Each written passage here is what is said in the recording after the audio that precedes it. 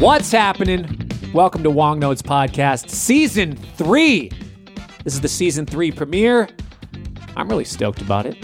We've had several weeks off. I don't even know how long it's been off.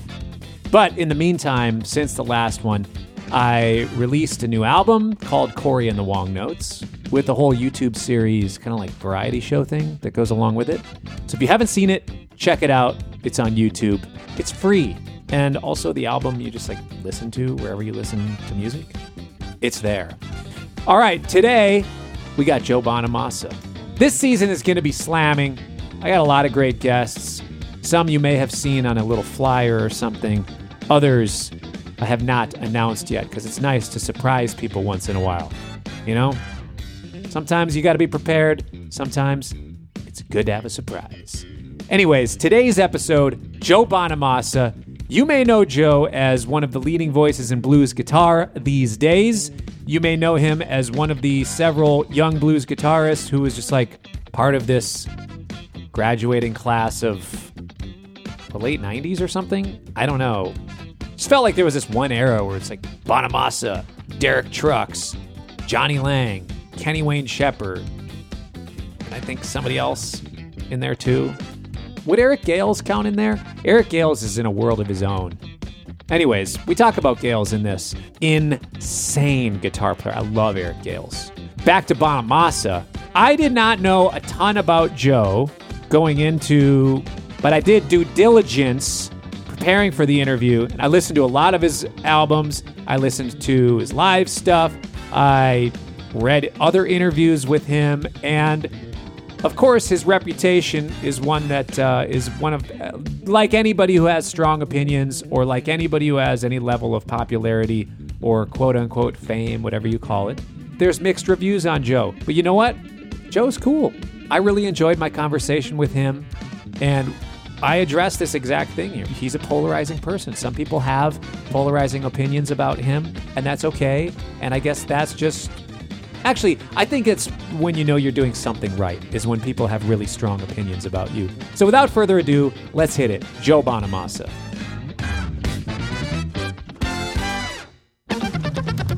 You guys hip to DistroKid yet? It is the easiest, fastest, and cheapest way to get your music onto streaming services like Spotify, Apple Music, YouTube Music, pretty much anywhere else that people consume music. You can get an account starting at $19.99 per year. Per year! You get unlimited uploads, and you keep 100% of your earnings. 100%. So for somebody like me, I put out a lot of albums last year. It was still just one annual price, no matter how many albums I have up, and I keep 100% of the earnings that come in. There's a lot of reasons I love DistroKid, but the ones I want to highlight here are the Teams feature.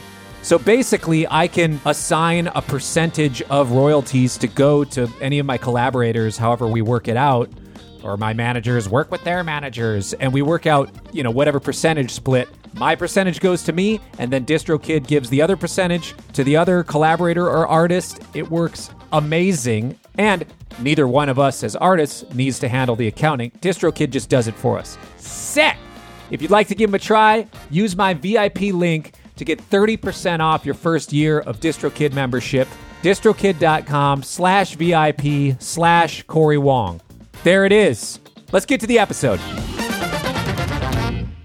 Well, Joe, thanks so much for joining us. It's great to have you on the show. Thanks for having me, man. I was listening to a bunch of your podcasts, and I really enjoyed what you guys are doing. Really passionate about the guitar and music, and it's good to see. Yeah, well, thanks, man. It's really fun to have you on, and many people have requested you as a guest. Mm-hmm. Myself included. So here we are. Right. Well, thank you. I'm honored to be here. So you've toured a ton, and you notoriously play a lot of gigs in a given year.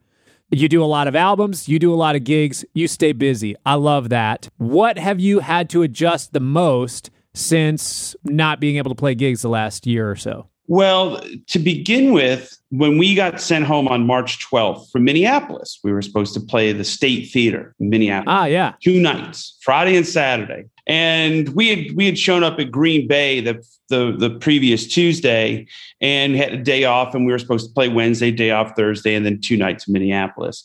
And Tuesday we were good to go. And it started to scale and snowball a little bit throughout the week before.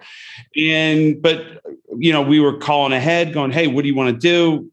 Are we doing this or not? They set up the gear. The crew goes in. They put the PA in the air. Caterers fire up the bacon and eggs, And about 10:30, I get a call from the tour manager saying, hey, what time do you want to leave from Minneapolis today? And I go, standard time, 10:15 after the gig. He goes, no, the governor just canceled us. That's when I knew we were done. We show up to Minneapolis, put on the whole charade, but then it canceled at the last minute. I said, everybody, we're going home. Enough is enough. The weirdest, the adjustment for me at first was it was a brick wall, and it was very difficult to come off the roller coaster. But to be honest with you, this has been the year that I've needed to take off for 10 years and would have never done this myself. And I hate to say that, out of this huge negative impact on both society and people's health and their lives, the one positive that I could say that has affected it in my world has been the fact that it forced me to take a break that I would have never taken on my own.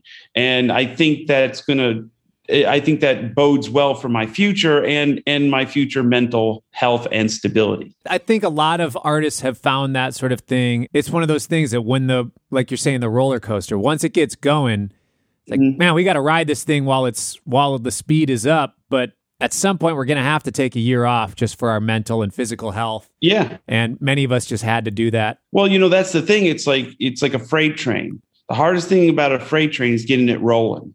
Once it's rolling, it's hard to get it stopped unless there's a brick wall. And in our case, you guys are you guys are road dogs. You make your money and reputation by going out there and selling at retail to thousands and thousands and thousands of adoring fans. And that's how it works. It's not like it's a streaming pop radio thing where you just sit by the mailbox in your bathrobe waiting for the check to come in. It's a little bit different. We're in a different world. Ultimately, everybody has to take stock in their lives. And I'm also very, very cool with that. My touring life and my professional career life could look a lot differently when I do return. I'm not sure who's going to come back, but the deal I always made with myself, as long as it's fun, as long as I still have that youthful enthusiasm, I can still play too many notes over blues rock changes. I don't care who shows up. We're going to go play anyway. That's the bottom line. I heard that you're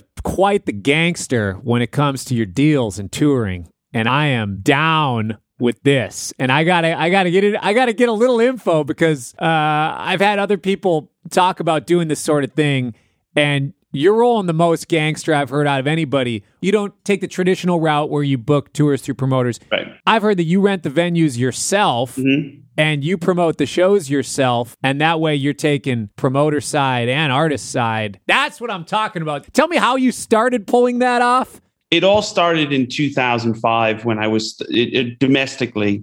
I was starting to draw about 200 to 1,000 people. It would be all over the shop. So it's almost incredible. It'd be incredibly hard to scale a tour, meaning one night you're playing to 180 people. The next night you're in Fort Wayne, Indiana, and you got 1,200.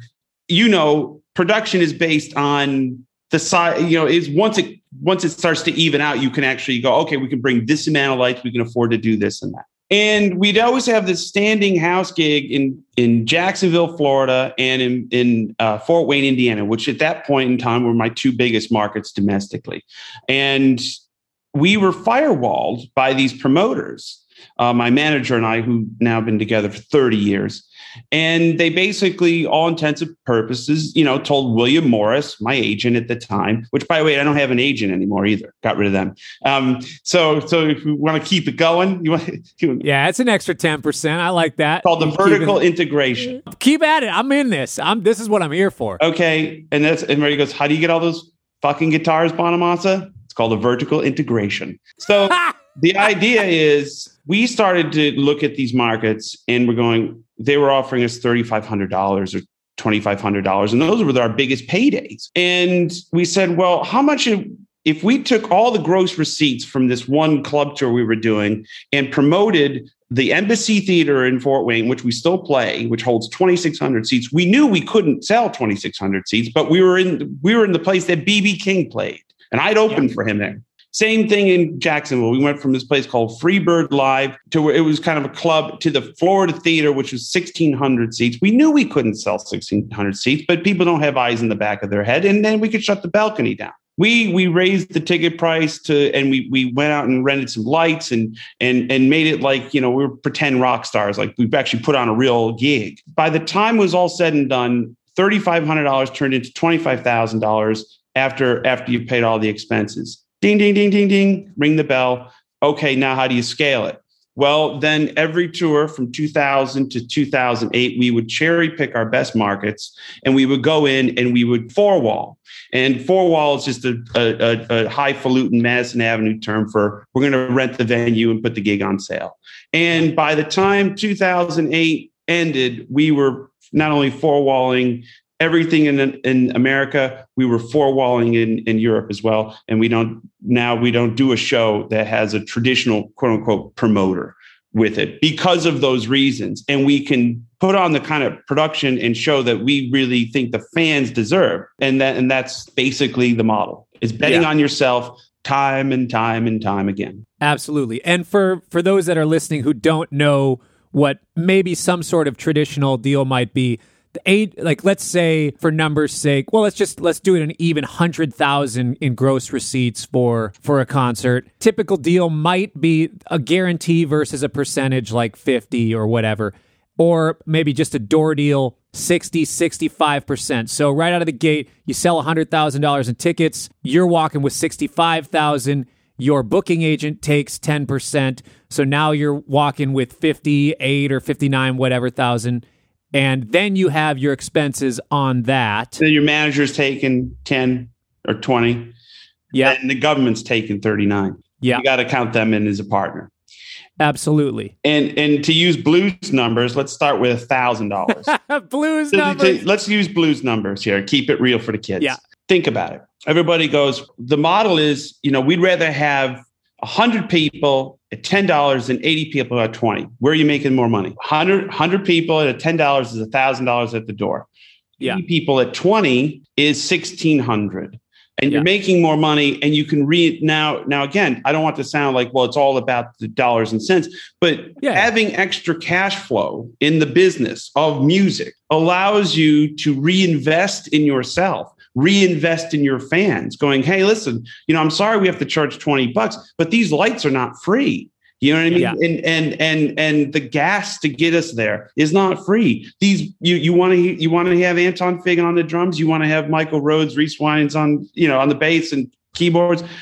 These guys don't come cheap. They think that $20 that you pay at the door, every single dollar goes to the artist, which in your situation, that is completely not true. Then if you add the agents and the managers and everything else, it's just less cash flow to reinvest in not only yourself and your fans. I like that. I'm super impressed because the thing is, if your overhead is going to be, call it $30,000 a show, if you're doing a traditional promoter deal, that's not going to change your overhead. So as soon as you kind of raise the ceiling for yourself, you're allowing the show to be able to have a little more resources put into it, your career in general, the fan experience. And honestly, I think $20 is a totally reasonable price for a ticket. Well, yeah, and we don't play for $20, but it's scaled in how many people they know. Now, the only exception to that model is what Live Nation was doing right before the pandemic. Live Nation was basically going, listen, we own the venues. We're going to package up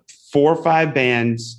And the AEG was doing it as well. We packaged up 4 or 5 bands, put them in these venues, and we are going to shoot a blunderbuss full of cash at these bands that even the likes of which you've never seen. You're going to like, well, how does that work? Because they don't. In some respects, they don't care if they make money on the show because they're selling $20 parking, beer, and hot dogs. They just need tukuses in the seats. So that's a model when we are able to overpay for the acts just to get, it's just We need a jukebox band and a couple of strong supports, and let's boogie, or a jam band and whatever. As long as you're putting people in the seats, and they'll worry about the lawn, they'll Groupon everything. It doesn't matter. The hard tickets become less important, and then what happens is they end up with the ancillary revenue that makes the whole night make sense. I've heard legend of, I'll keep them unnamed, popular 90s jam band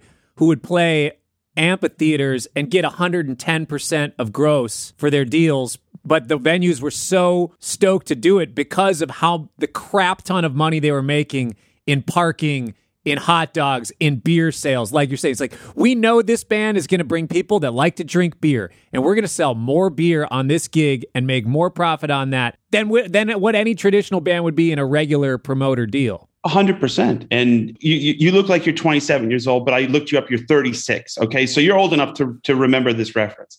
Okay. You remember when you were in the airlines, late 90s, early 2000s, and you would look at the American Airlines magazine, and there was a guy who used to do seminars. I believe he had passed away. His name was Charles Carras.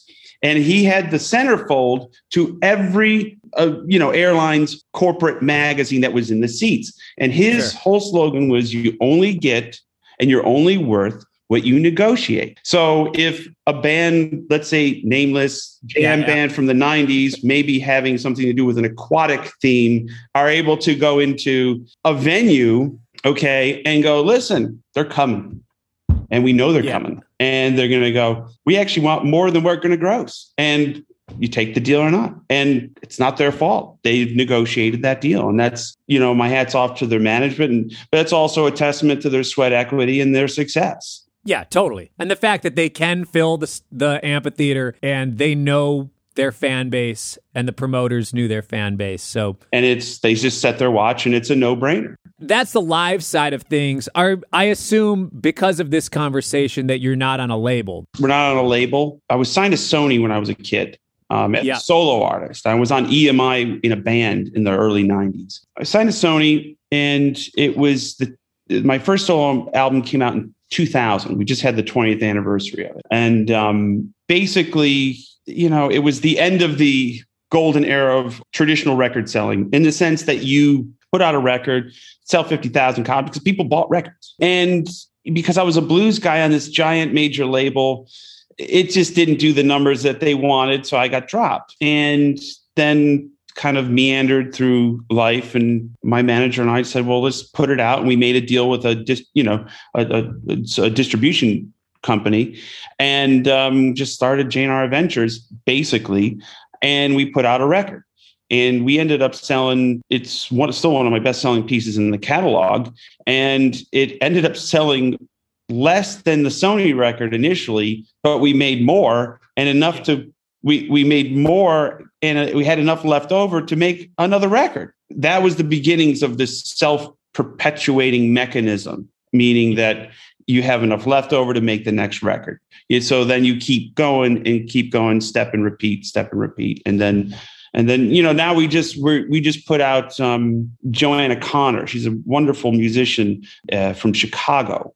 And I produced it along with a great guitar player named Josh Smith, who you should have on this program. Much better player and musician than I'll ever be, but I'm at least more outspoken. Anyway, he and I produced this record, and it's coming out on our Keeping the Blues Live, a live label that we just started. And, Jimmy Hall's next. We had Dion, the legendary Dion. He was the first on the label, putting out another record with him. So the model works when you can get enough traction and step and repeat. I love that. What is it about recording that you get as an artist that you don't get when you play live? I miss the days when you can woodshed the tunes live. I miss the days when you can leave the good shows on stage and you can leave the bad shows on stage, or at least in the room, because now everything is filmed, summarily put on the internet. Downs are given to all. And then here comes the armchair quarterbacks. You used to be able to woodshed the tunes and play them live, then go in the studio. So you had all the little nuances worked out. Now it's a little bit different, because if you start playing these songs live, you'll be like, hey, it's a new song.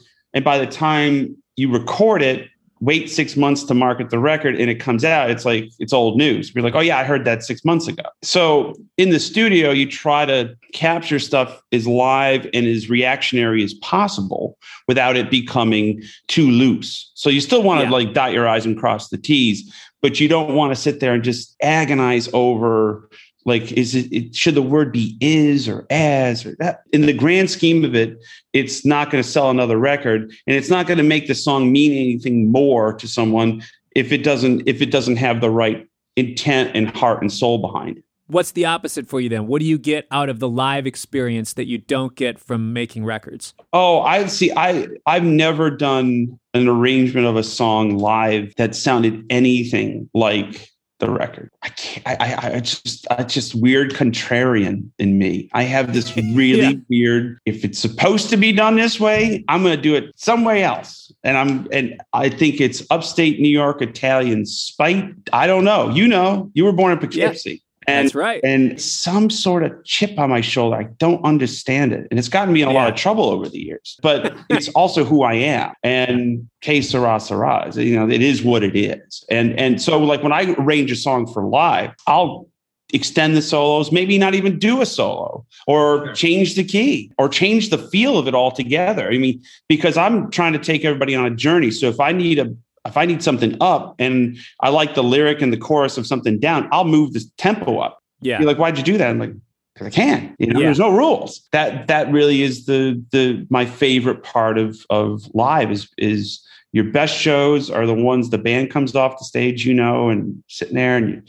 everybody's arms get longer and they start patting themselves on the back. And you're like, oh my God, look at us and our highfalutins. And then the bad shows, everybody comes off and we're like, well, we really need to give them their money back, don't we? But conversely, the fans sometimes think the bad shows are better than the ones you think are. It's almost opposite. So at that point, there are no rules, and you just go out there and give 100% of whatever percentage you have. Ooh, that's you give 100% of whatever percentage you have. Mm-hmm. If you got 80%, give 100% of the 80. If you got 50%, like I've gone up there feeling awful. I sang a whole tour of bronchitis. I went 75% of those shows. I probably shouldn't have been on stage. Like medically it was spite and steroids getting me through. Okay. It was like literally dexamethasone, which I know well from that tour. And it's when they start talking about the pandemic, it's like, well, dexamethasone. I'm like, yeah, I know. I could lift a car on that shit. Okay. And spite, but I gave 100% of whatever percentage I had on that night. And it was brutal, but it's showbiz. In what you do as an artist, this goes songwriting, guitar playing, albums, touring, all of it, the all-encompassing Joe Bonamassa as an artist. Mm-hmm. Is there a guiding light? Is there a vision that you are pointed towards? I think my lack of vision has been my greatest asset. I think my lack of directional fortitude. I don't even know if that's a good way to put it. In the sense that you get a record of mine, there could be stuff that sounds like Americana and stuff that sounds very British and Zeppelin-y, and then straight up trad blues, and it could all be one song. And I have musical OCD and ADD, but I think the fact that I can switch gears and the records don't sound all the same, I think it's my best asset. I've really tried to focus in on different, making a record all in one style. And then about 6 songs in, I go, it's starting to sound the same. We need to stompy mid-tempo sludge. Where's that? Yeah. I need John Henry the Fifth. Give me something sludgy and E. So it's like that. You're known as a blues rock guy. You said you love playing over blues rock changes. Where do you see the state of the blues right now and where it's headed? The blues has always been written off. It's like, I can pull up Guitar World or guitar player articles from the 70s. They go, is the blues dead? Rolling Stone, is the blues dead? This discussion's been 50 years. There's always somebody that comes along and gives it a B12 shot. Gary Clark Jr., for example. Okay. And I have the utmost respect for anybody who gets out there and plays the blues rock whack-a-mole. Okay. And when I say blues rock whack-a-mole, is like, if you have the balls to stick your head up and go, hi, I'm here to play some blues for you. There's going to be traditionalists with a club that is going to try to club you back down. Anybody who just I mean, some of my favorites are Larkin Poe. They're doing something different with the blues. I always loved the fantastic Negrito. Okay, he's another one of my favorites. Okay, because I put his records on and I go, I get it. It's blues, but it's out and it's fantastic. That's why he calls himself Fantastic Negrito. That's self-fulfilling prophecy. But what I'm saying is the traditionalists are like, well, it only should sound like this. But they said that about Clapton. They said that about Zeppelin. They said that about all of that classic British stuff that I loved when I was a kid. And those guys were my host and conduits to Howlin' Wolf and Muddy Waters and Robert Johnson. Okay. Yeah. And I don't feel ashamed that those were my hosts, because the narrative should be like, well, you're not steeped in the real deal. It's like, well, I've listened to it all, but I also like John Mayall and the Blues Breakers. Sue me. What am I going to do? Yeah. You only like what you like. It's so subjective, and everybody has an opinion, especially now. So I think the state of the blues, in a long-winded answer, is in really good hands, because you're seeing a lot of creativity and a lot of cross-pollination of genres. You're seeing hip hop come into the blues. You're seeing blues go into hip hop. You're seeing it all kind of, amalgamate in a really cool way. And now that everybody's sitting at home and has their own recording rigs, you're going to get people just popping up out of nowhere going, boy, I wish I thought of that. Like the world is kind of wide open, especially in this genre, and then all music. When you listen to players first starting to learn the blues, what's the most common thing you see that you want to fix when you hear them? Nothing. You know why? Because they're gonna interpret it the way they interpret it. This isn't Bach or Mozart. It's interpreted, felt music. Yeah. You're a guitar player. I'm a guitar player. I can hand you my guitar, my amp, and you're going to sound like Corey Wong, probably with a lot more gain than you're used to. Okay. Yes. and you're going to hand me your Strat, and I'm going to twist knobs and whatever and make it sound like me, because it's tactile. And I love the fact that people just grab a guitar. And I had Bobby Rush on my show, and Bobby Rush picked up a guitar, and it was just a Washburn acoustic, was nothing special. And he started to play these voicings on the guitar that just made you melt. And you go, wow, it's unbelievable. Unbelievable. And it's because it's all within us as musicians, not in the technical, like, oh, well, you're not really, you remember when you're taking guitar lessons and the teachers wanted you to put your thumb behind the neck, and you go, this is uncomfortable, and then you see Jimi Hendrix, he's fretting chords with his thumb. You're like, wait a minute, there's no rules. So every time people ask me for advice, I give them this: be yourself, don't apologize, stick the landing, don't waffle, and don't apologize for who you are. Because if you're immediately apologizing, if you hand somebody a CD and go, hey, don't listen to track 3, it's not that good, then why'd you give me the CD? Why'd you put track 3 on there? Just go, I'm proud of this and I stand behind it. I love that. Before we actually started pressing record on this, we were talking a little bit about the experience, the Vince Gill interview, and how he talked about having Jimi Hendrix's guitar. Now, you got to play one of Eric Clapton's guitars. I got to play both. I got to play, what Guitar Center's holding. I got to play one afternoon through my friends at Guitar Center. When I went up to Agora Hills, California, where the corporate office is, and they brought out these gig bags. Well, at least a couple of gig bags, and the cases were in the gig bag. I got to play the Hare Krishna 335, which is the one that made everybody want a block marker 64. Okay, it's that guitar. Clapton at Albert Hall. The reason why I wanted to play Albert Hall was because of him and that guitar. Blackie and Lenny, Stevie Ray Vaughan's Lenny. Whoa! So I got to play all 3 of those in a single afternoon. One of the things that I did notice, and I had just a reissued deluxe reverb, and I will say this, that the 335 is the most vibrant, lively, explosive sounding ES guitar I've ever played in my entire life. And I tried to weigh the experience to go, is this what I want to hear, or is it what I'm actually hearing? Because this hallowed ground for Joe B and a lot of people. And I said to him, I go, now this is actually just really effing good. And I go, wow, I could see why I liked it. Blackie was a rough ride for me. It was maybe the strings were rustier, but it was not like the most easy playing Strat, but he sounded fine. He played the guitar throughout the 70s, and that was his guitar. What year is that one? It's a parts guitar. Oh, okay. When Derek and the Dominoes played on the Johnny Cash show, it was at the Ryman Auditorium and across the street on Lower Broadway before it became like some sort of Vegas-like attraction. Okay. And I live close to there. So I could say this.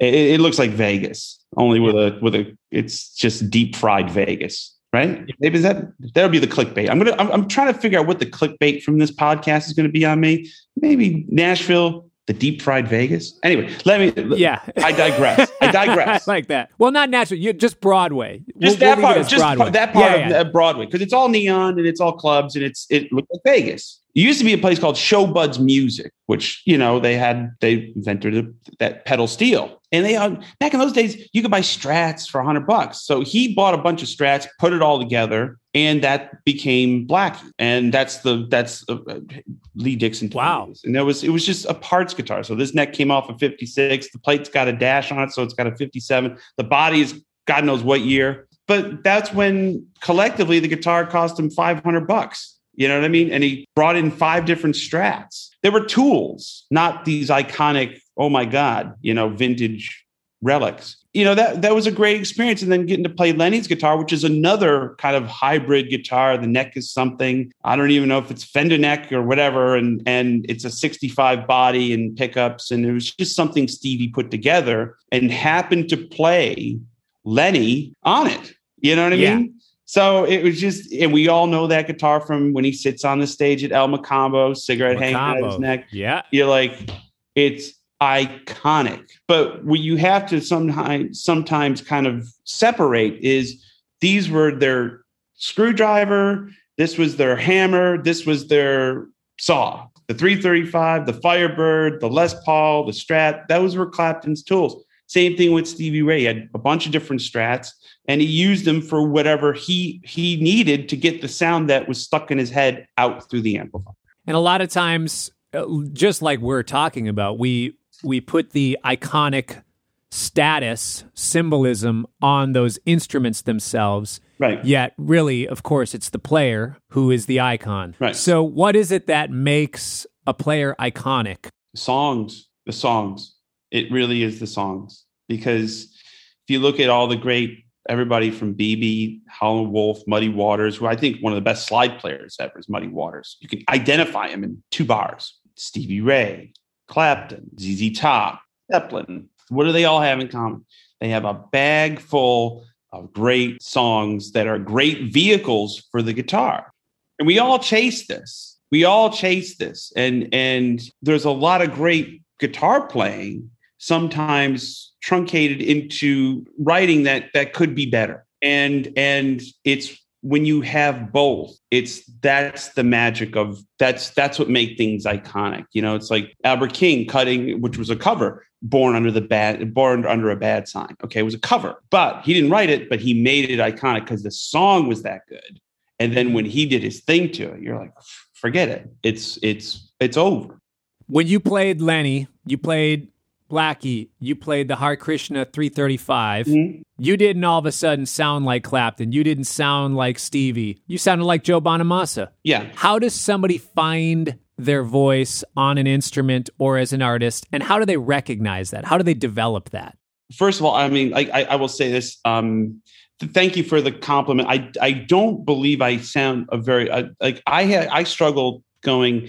I am not a very original Immaculate Conception guitar player. Okay.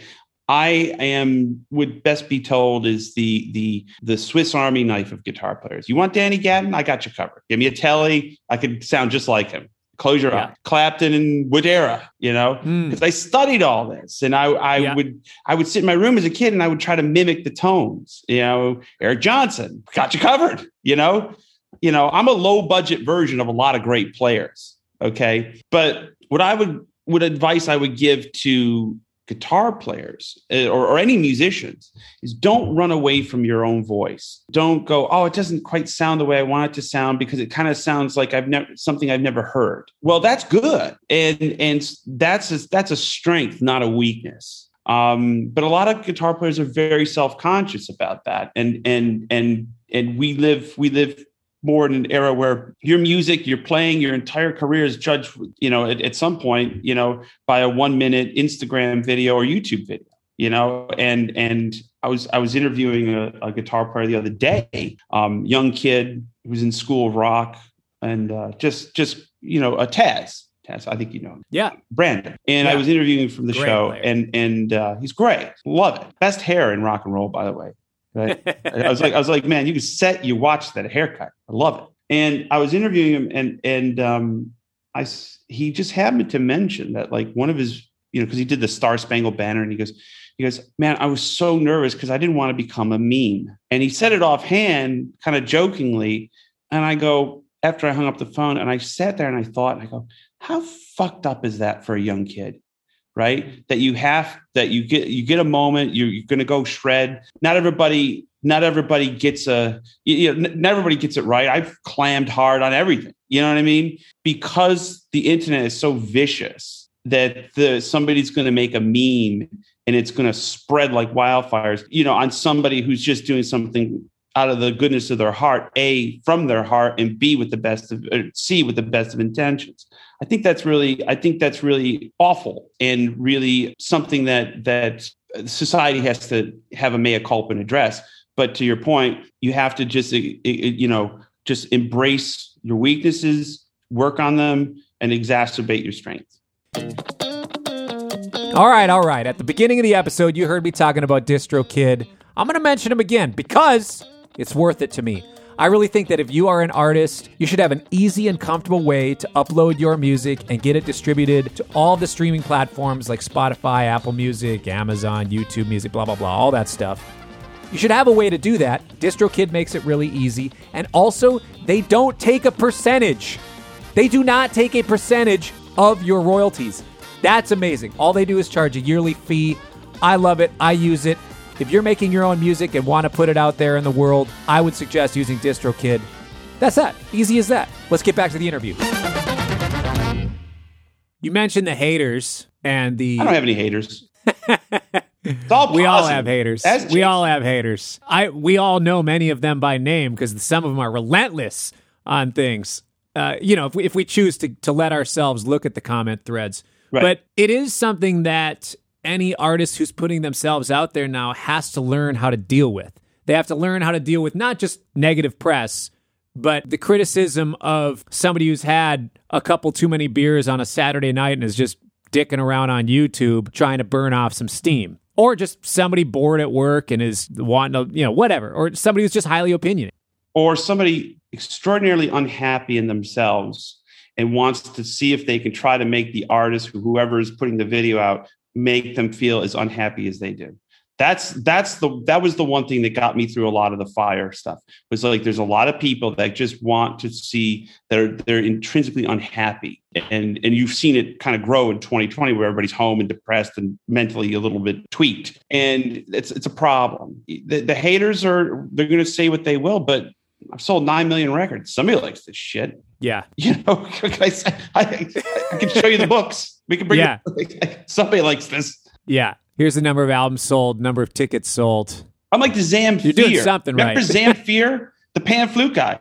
Guy goes, like, who the hell's that? He's got like he sold 20 million records worldwide. Somebody likes it. That's right. I mean, and also, like you're saying, some people just feel bad about themselves. So there's for me, a sense of empathy that I have to have. Even for some people, there's a couple people that will regularly comment on things of mine. And I just think, whatever, that's fine. I'll be their punching bag on the internet and it doesn't affect me. Right. But honestly, I do have a certain level of empathy and I feel bad for whatever situation is going on in their life that makes them want to burn that off by saying horrible things about other guitar players. But it's also much easier, okay, when you're under the mask. Maybe it's a bad reference. Under the veil or the mask of anonymity. Sure.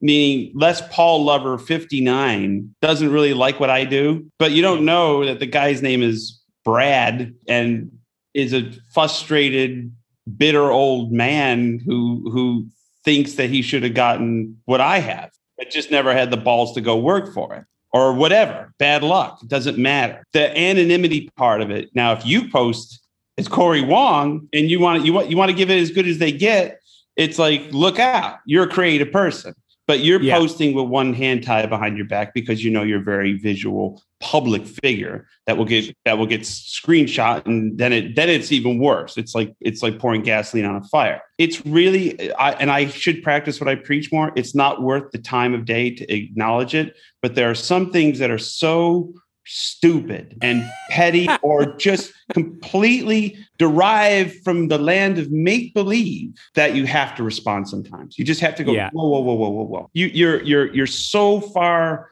gone and have this, I don't know where you get these crazy ideas about me or what I do or why I do it, but all of a sudden you have this and now you've put it out there. You're just like, oh, well, it's wholesale insanity. Yeah.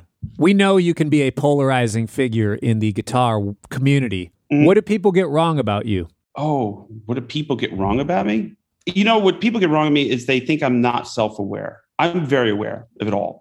Okay. I'm aware of how polarizing. I've always been polarizing. Even when I was 20 years ago, I was polarizing. Okay. It's something that's followed me, whether it's self-inflicted or not.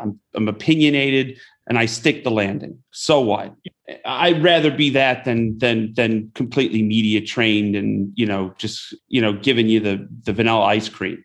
Okay. It's just that's not who I am. And it would be a put on. If I was to describe myself to anybody, what do they get wrong about Joe Bonamassa? It would be this. It was, I'm easily dismissed, but what I do is not easy. And you can dismiss it. You can say it sucks. You could say I'm arrogant. You could say whatever. But what we've done as a company and what we've done for 30 years is not easy to do, because if it was easy to do, everybody would do it. And that's the one thing that they do get wrong, that it was somehow just, I was silver spooned, the business just giveth. And I was just rocketed out of the gate with huge success, is absolutely diametrically opposed to the truth. And it's sad that people come to that conclusion, because I'm a middle-class kid from Utica, New York, whose parents used to make about $300 a week. And the stuff when they say like, oh, he's the son of a rich kid, or his father was a millionaire, put millions of dollars in his career. I'm like,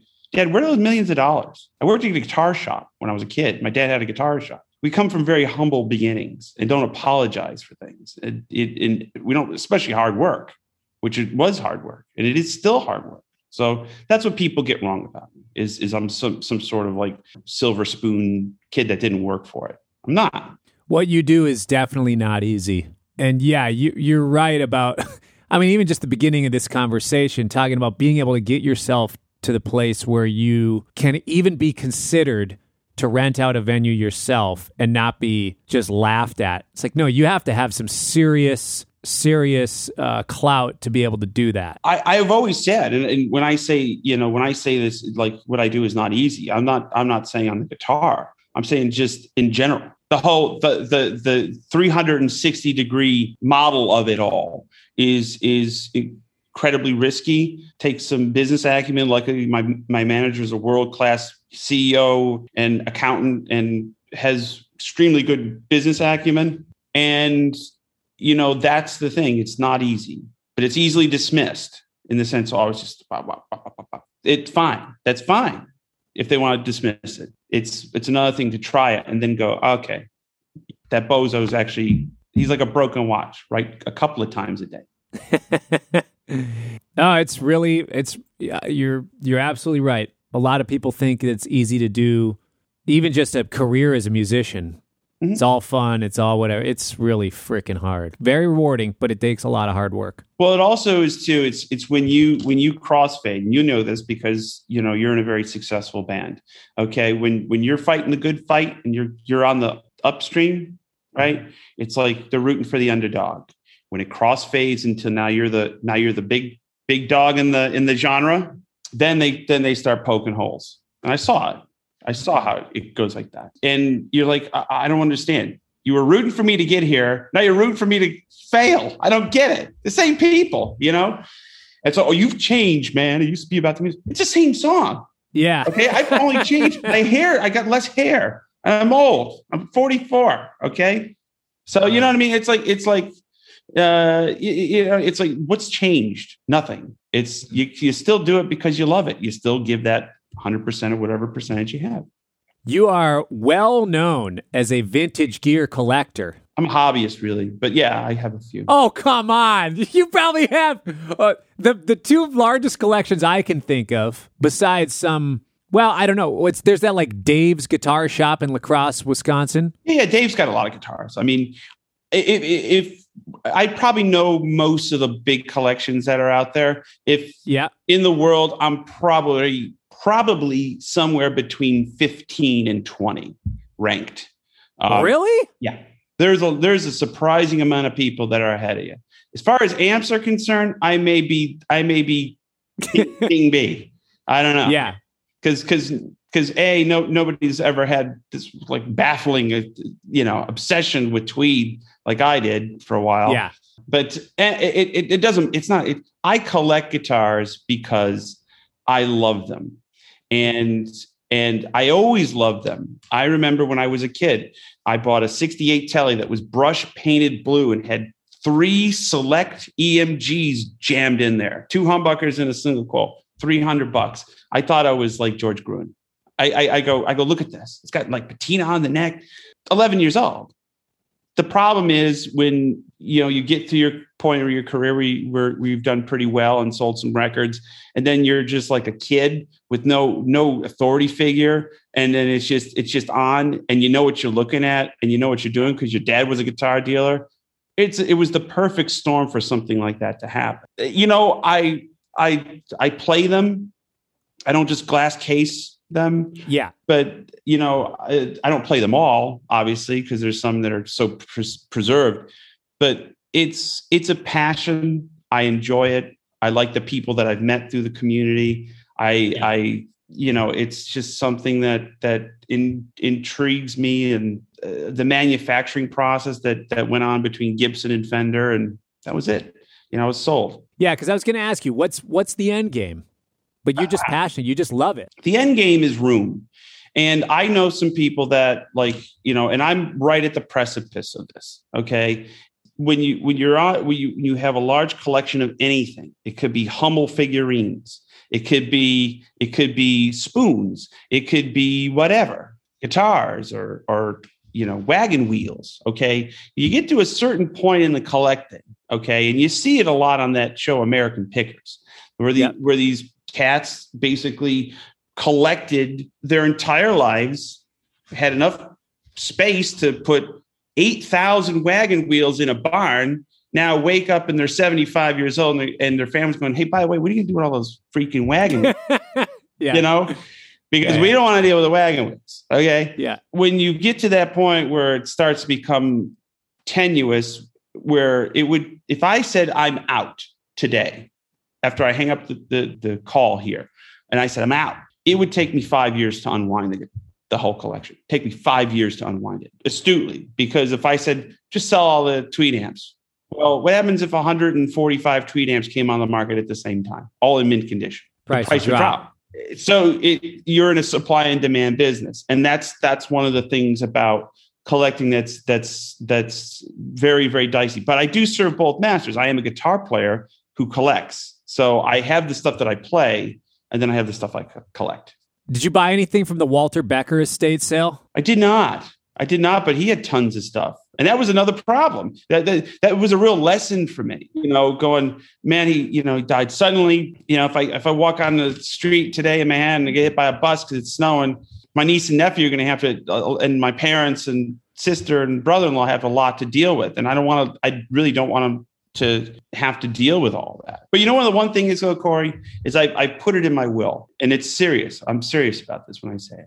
As long as they go to wherever guitars that get sold, if there's going to be a lot of people poking around wanting deals and stuff like that. If somebody buys something too cheap from either my estate or my parents or God forbid my niece and nephew or sister and brother-in-law, it's guaranteed in my will that I will haunt them from beyond the grave. You got to get full price. No, I don't want full retail. But if somebody walks out and go, ha, I really got them, haunted from beyond the grave. That's a guarantee. Oh, okay. I like that. You know, because you're going to be in your house and you could be looking at that tweed basement and be like, boy, I really took that Bonamassa estate sale for a ride. And all of a sudden, the dishes are going to start coming out of the counter. Okay. I will poltergeist those motherfuckers. Respect for the craft of selling gear. Yeah, I wanted to buy some out of the Walter Becker estate just because I'm a Steely Dan nut. Right. I got they had a beautiful catalog with all the stuff. There was a few guitars I really, really wanted. There was a John Mayer signature Martin that I wanted to buy because it would be Walter Becker's John Mayer signature guitar. I kind of get 2 in 1. Right, you know? Right. I've shied away from buying my Heroes guitars because I've had a few opportunities to buy like the Kossoff guitar, and I ultimately passed because it's not the kind of collecting that I do. I'm a Leo Fender, Ted McCarty guy, you know, and I like Leo Fender stuff, and I like, you know, Gibson stuff from that golden era. You know, the instruments have cool personal family history. You know what I mean? That's good enough for me. Now, I'm going to do my answer second because it's going to transfer us. As soon as I say my answer, it's going to spark some potential controversy. Uh-oh. Okay, here we go. So I want your answer to be clean so we don't have to go down that road with you too. Right now, just given today, you got to pick one of the amps in your collection. Now, like we're just going to be Twilight Zone about it. It's not like you can't get another one again. It's just you pick one amp. That's the amp you're going to be playing the rest of your life. Right. And one guitar. What is it?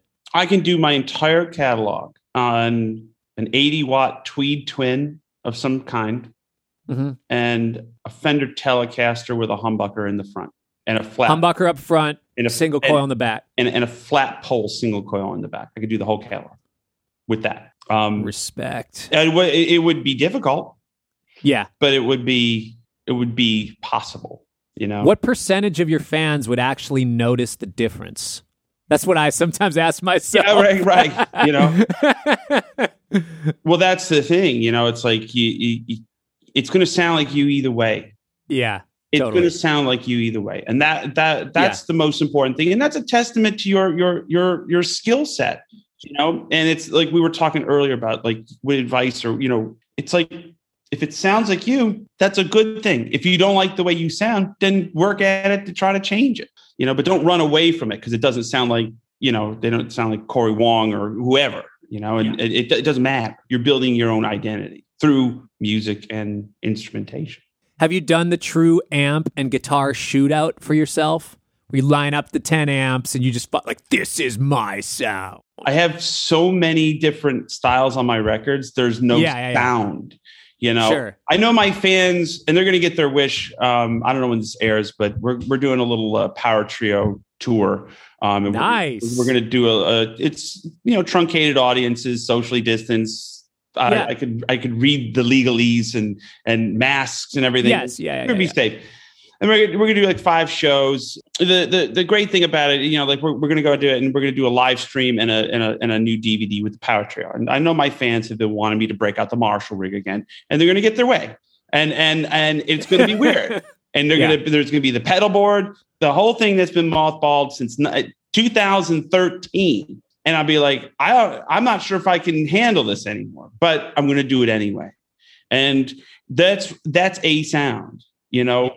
But I don't have a sound. I sound like a lot of people, a hybrid, and I will never line up amps. I could line up a Tweed Deluxe and a Blackface Deluxe and something else and a new boutique amp and stuff like that, and you just twist the dials and it kind of starts sounding like you. Eventually, you always kind of default to where you're at. What about you? I mean, like, do you find that no matter what you plug through or the gear, whatever, it's like it needs to do this kind of thing? And you could interchange a Strat for something with a single coil, as long as you're within those parameters, it sounds like yourself. Yeah, I'm pretty much any amp that can play clean. I'll tweak the knobs enough so as like within 1 minute I will sound like me. Mm-hmm. The only, for whatever reason, and this is not a slight on them, they're just made for a different sound. Orange amps, I have a hard time finding my sound with orange. Right. But pretty much like on a Marshall, I put it on 1, right. and then it sounds clean enough for me. Or pretty much any Fender amp I sound great on. It's just I can make it sound like me. But I did an amp shootout, and if when I give my answer here, you hang up the phone, I won't. I'll know that it's okay. I'm not unoffendable, by the way. Okay, good. Just good. Teflon. But if you happen to hang up after hearing my answer, it's been really great to spend some time with you today. Well, I'd like one. So vintage Fenders. I had a vintage Super Reverb, vintage AC30, 70s. Sorry, I know you're specific. No, that's fine. It's almost 50. Yeah, like me. A reissue twin, a vintage twin, a Dumble Overdrive Special, and a DV Mark Raw Dog, the Eric Gale signature. Very good choice. Very clean, by the way. Loudest, cleanest thing I've ever heard. And a JC 120. The winner was the Eric Gale signature, the DV Mark. That was what I just felt like it was for my thing and for the clean tone. Right. It just felt like it gave that kind of Prince close in your face thing. Right. And it also had enough power to it. It had enough oomph. I was very surprised. And I blind tested all the amps with a bunch of my friends, and the Raw Dog happened to every time be in the top 2 choices. So were you just going for straight clean tone, or were you going for both? Clean, and then for me, an overdrive is I don't go a lot of distortion. I don't go heavy overdrive.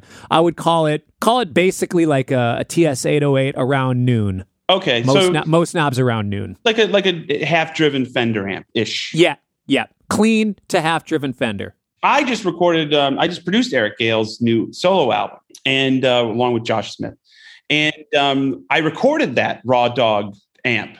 And basically, we found in the studio, because he likes to play straight clean, and then he has his gain stages in front of it. And he's the type of player, you like give him a Les Paul, you give him a Telly, but he's this insanely talented, he's insane freak of nature. Yes, I've known him for 25 years. We use one of my 80-watt Tweed twin reissues and his DB Mark. And I like solid state amps because the immediacy of not only the clean but the overdrive, it's really, really immediate. Because my kryptonite is too much squish, too much gain. I'm useless. Might as well just go to Rite Aid, buy toothpaste. Okay, like not even participating in this conversation. Like you get some of those boutique amps with 800 knobs on it, and you put it up to like 1.5, and it's already way too much. I can't do anything. It's not. It feels weird to play. But that's a great choice. It's a great amp. And by the way, you never discount always give a solid state amp a second look, because Lab Series L5, BB King, Vox Super Beetle, one of the great, plug a Les Paul into that, and you'll be like, wow, that's killer. 412s and a horn, and it's rocking. And my personal favorite is the Rickenbacker Transonic series from like the late 60s.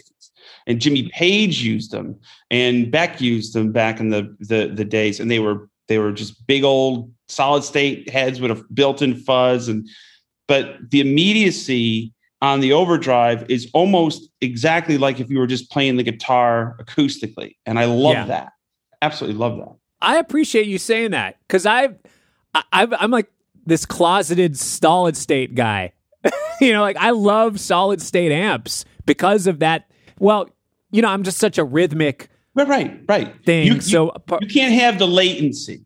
There is a latency with the tube because there is natural compression, and everything is firing. Solid state is immediate, especially, and it's loud as all get out, because those little DB Mark things are like 300 watts because they're using a transformerless solid state technology. It weighs 2 pounds and it's 500 watts. It's crazy Yeah. With bass, and you go, it's, Angular has a one that Mike Merritt uses in our jazz funk gigs.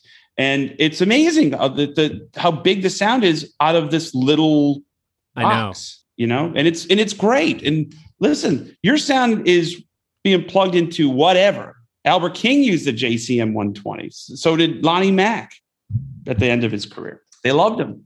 I like hearing this from you. That's I kind of have this breath of there's an air off my shoulder. There's a weight off my shoulders now, knowing that I got your okay on the solid state. Listen, everybody accuses me of being a cork sniffer. I can tell you this: you basically, if you could take a crate solid state amp, okay, and some sort of 70s master volume twin, twist the knobs, get everything kind of talking, and basically achieve what I achieved with two twins and a dumbbell or two dumbbells. And I'll tell you why. Because all I do is mid stack. Is the twins do the high and the low, and they have more power, believe it or not. And the dumbbells are set extraordinarily narrow. So that mid-range of the overdrive section of the dumbbell, not the clean section, but the overdrive section, it fills in the frequency gaps, so the whole thing sounds bigger, and the whole thing sounds like it's full range guitar, and that's basically it. But you can achieve that with a $500 rig, a Hot Rod DeVille and a Randall. It doesn't matter. You just, as long as that's the sound that you want. So if somebody wants to replicate that sort of thing, you're talking. Okay, so you use two amps that are more mid-scooped, and then one amp that's more narrow mids focused. Do you do anything interesting with the panning? Sorry, I interrupted. No. It's all straight up the middle, and basically, the Fenders are naturally more scooped, but the Tweeds are a little bit more mid-rangey. If you know what I mean, the Blackface amps are a little bit more scooped intrinsically, and then the Tweeds are a little more narrow. And then I drive something else up the middle of the bass tone, which is basically the Fenders. It used to be the Marshalls, now it's the Fenders. And that's it. And you just kind of keep turning dials until it feels big and thick. And there's no difference frequency-wise between your wound strings and your unwound strings. It stays big and thick on the high strings as it is on the low strings. So that's just my trick. I think that's a little nuance that not everybody would know to listen for. That's a hot tip. Well, that mid-stacking is something I've been doing my whole life, and used to be a Vox and a Marshall or, whatever. And, but I also play super, super loud, volume loud. And I use the Perspex, the shield in front. So it's I'm not here to assault my audience. Yeah. It's not, whatever's left of it. But I don't want to assault people on that kind of level. But I also need it to be a certain amount of volume. And I don't do in-ears. I do straight wedges and because I like to have the clean headroom on the guitar. I don't have a clean sound and a distorted sound. I have 3 on the Les Paul and all the way up. And I have 5 on the Strat and all the way up. You know what I mean? And that's my clean, dirty sound. It's just, I'm using the volume control. So I need that headroom. Have you found any modeling gear that you love? I messed with the Fractal, or what's the other one? Is it the Kemper? Now it's Kemper, Fractal, Neural DSP, the Quad Cortex, and then their plugins, and Line 6. That's to me like the ones that I think of. I used to like the Line 6. This is why they call me a boomer. Okay. I used to like the original Line 6 pod. You remember those, the red ones?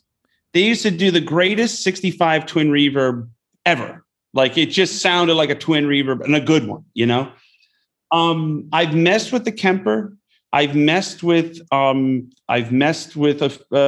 Fractal at one point. A friend of mine had it, and I was just curious and stuff like that. It's not for me because there's way too many variables that I have to go in and suss out that I don't want to actually have to suss out. I don't want to choose between a Celestion and a JBL and a 57 off center. And because you can go down these rabbit holes and you're like, well, it's not for me, because I'd rather just stick a mic in front of it and move it around and whatever. And I also believe in moving air. You know, and I know the fractals are great if you cut it with an amp that's moving air, and you can kind of fill in the gaps. And I also know a lot of people use them for effects through their loop, which is supposed to be really, really good and stuff like that. But the modeling thing is probably not for me, but I never rule it out. I mean, like, you know, I know people like, I think Trevor Rabin uses 2 Kempers and he sounds amazing, you know, and because he's got to cut all those, you know, 90125 parts, you know, from Yes in the 80s, you know, so it depends on the gig. My gig does not require that level of technology. You know, if you're playing with a superstar country act or a big pop act or whatever, then of course you got to cover all these tones. Plus, they want you to MIDI the thing to the Pro Tools, and here we go. To close out, fun little questionnaire, because people always want to buy gear. We're guitar players. We want to buy gear. You know this more than anybody. Yes. 3 questions. Is there a piece of gear, $20-ish or less, that every guitar player needs? A working cable. Great answer. Purchase, $200-ish or less, that every guitar player needs. A reissued Tube Screamer. Reissued Tube Screamer? Yeah. Which one? Doesn't matter. Any of them. As long as it's green, it's got 3 knobs. 3 knobs, reissued Tube Screamer. I love that. Is that your overdrive of choice, by the way? I use an overrated special, which is basically it's a green Rhino that we came up with this funky name for, and it works better than the Tube Screamer with the pre-distorted amps. Meaning, my baseline of gain is pretty high, so the Tube Screamer tends to get a little bit too narrow. Where the overrated special that George Trips makes, it retains the bottom end a lot better, and it feels more open to me. And for that reason. But if you're in a jam, you got the little green box, reissue twin, dump the bright switch, turn the amp up, crank the gain, you're good to go. And it's in there, $179. I'm trying to keep to the price point. I think respect that. The cable comment is a little bit out of touch with reality, because I don't think good cables are $20 anymore. Maybe I'm just like out of line. I think I'm going to get clickbaited for that answer. That's all right. Bonamassa thinks good cables cost less than... Out of touch Bonamassa. Out of touch Boomer Massa hasn't purchased his own cable since the 90s, you know? Well, that's interesting what you say about the Tube Screamer. So I play, like, you know, clean amps, similar to what Gales does. I do my overdrives in the pedal board. Right. What do you suggest for me as an overdrive if I want call it 10 years ago John Mayer meets Clapton lead sound? Is that still an overdrive? You mean like you mean like that, like kind of thick, really round sound? Yeah. Yeah. One of the things that I would, you know, the thing about what Eric does is he has that mid boost in his guitar.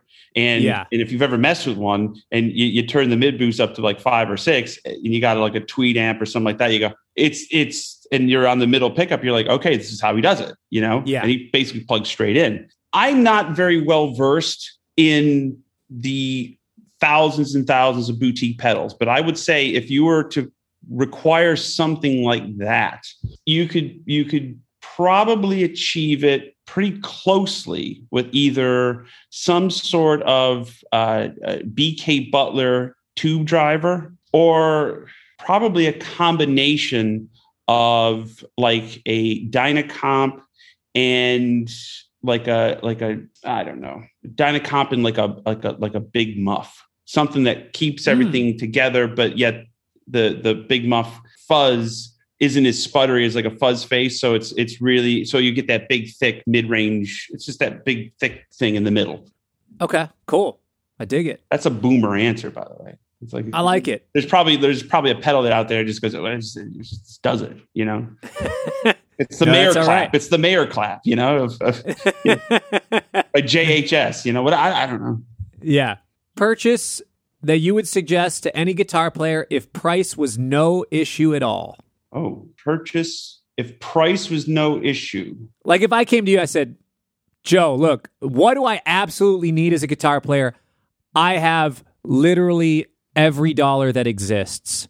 If it was me, and I know this sounds like really flippant, take that money you're going to spend on whatever for your unlimited budget and invest it in your business, not your gear. Invest it in your business. And when your business does well, then you can invest it in your gear.